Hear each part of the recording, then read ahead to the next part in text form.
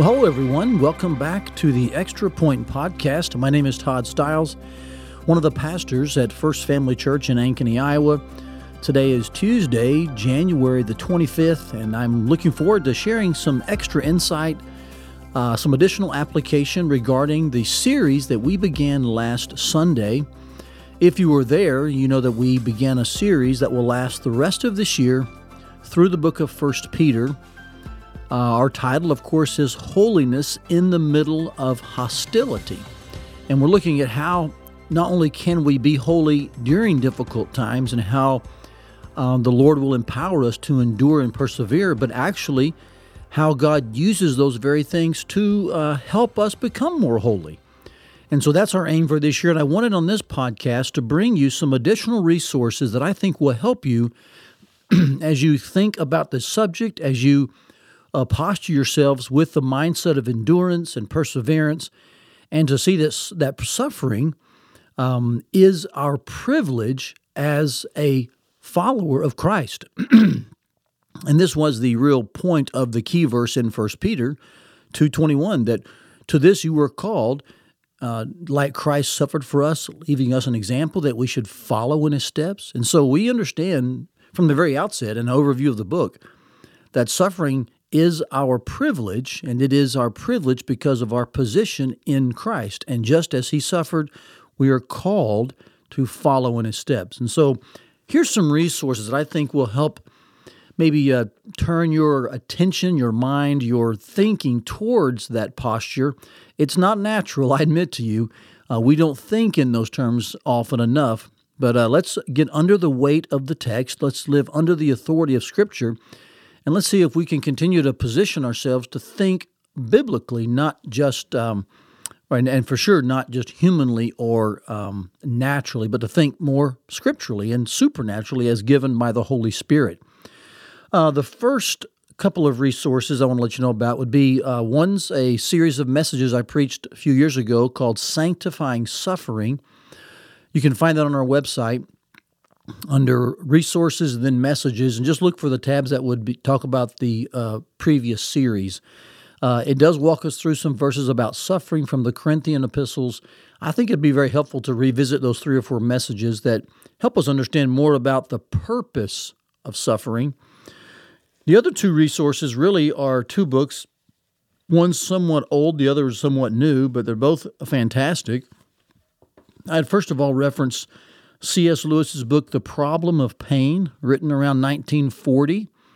Obviously, C.S. Lewis is not a strange name to most believers, and in his remarkable style, he brings really good insight into the issue of pain, suffering, and different things along those lines. So I'd encourage you to pick up. It's not a long book, somewhat short, but he'll cause you to think deeply, perhaps more about why it exists, how it came to be, and what we're to make of this and do with this. It's called The Problem of Pain by C.S. Lewis.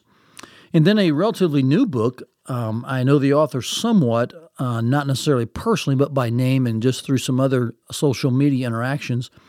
Eric Reed has written a book called Uncommon Trust.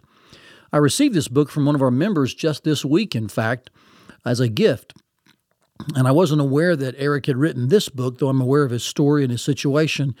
And in all frankness, it is an incredibly tragic story from a horizontal human perspective. It is just filled with sadness. And even following Eric on different social media sites, he's very transparent about the journey he's been on. The book Uncommon Trust does share a good bit of that story, but it really helps you understand how to trust God when life doesn't make sense. That is the subtitle of the book. And so I would highly recommend Eric Reed's book, Uncommon Trust. Again, it's relatively short, but it packs a great punch just in a few pages.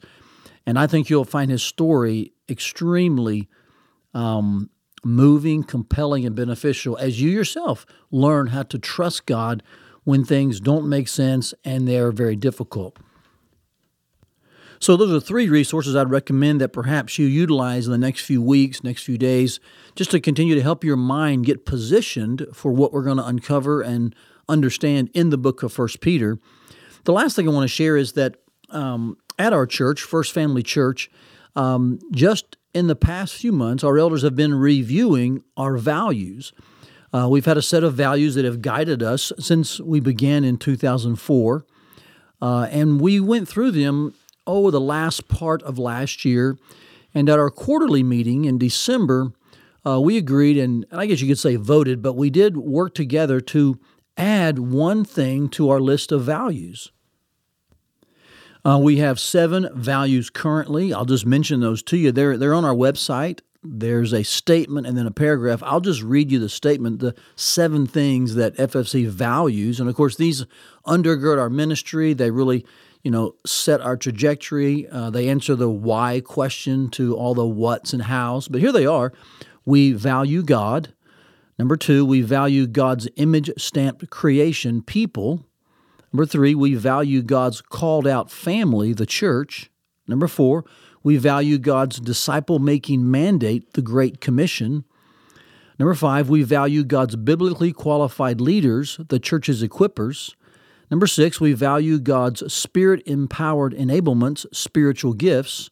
And number 7, we value God's divinely designed environment, the home. And as we've been thinking and praying about these values for a number of months, our elders sensed that God would lead us to add an 8th one in there. And that's this one right here. Listen to this 8th value.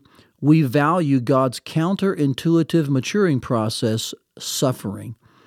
And while we would always said suffering is God's tool for maturation, that we should be a people of endurance, that perseverance should mark the saints of God, we felt that it was time to go ahead and list that, to actually in writing just verbalize, both visually and in this written form, that this is one of the values that guides our ministry. It sets a trajectory. It shows us why and how there are certain things that we do. And so I just want you to hear this if you belong to First Family. If you're listening as one of our members, a small group member, this series in 1 Peter really flows out of a value that we hold, that suffering is God's counterintuitive maturing process. And so this fits right along with understanding how Peter describes suffering. It's our privilege. And it's because of our position in Christ.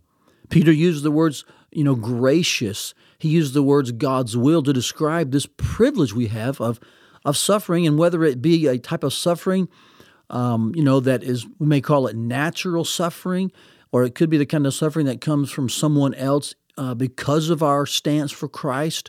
There's different types. It's varied.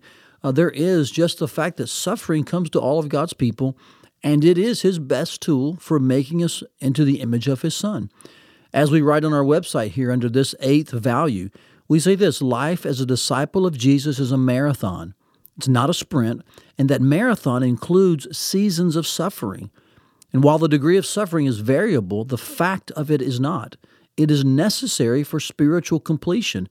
And we embrace this perspective. We heed the call for endurance, and we run this race with perseverance.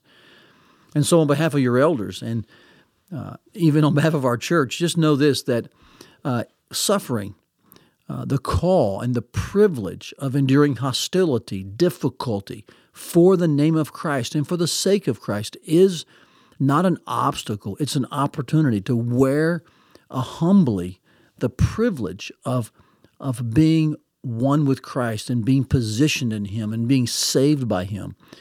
It's one of our values as a church, and I trust that as this series continues to unfold through the rest of this year, that you will sense a shift in how you view difficulty and suffering and hostility and reviling and malignment, that you will see that as your privilege, even as your almost guaranteed experience, because you are in Christ and because you are His disciple and because you follow Him. So, church, let us get under the authority of the Word, and let us with joy embrace this certain privilege we have because of our secure position in Christ. He not only overcomes the obstacles we face, but He uses those very obstacles, those very difficulties, that hostility, to make us more like His Son, Jesus Christ. Hope to see you this weekend at First Family as we dive into the first 2 verses. Till then, I trust you have a great week, and may you endure and persevere well as one of God's saints.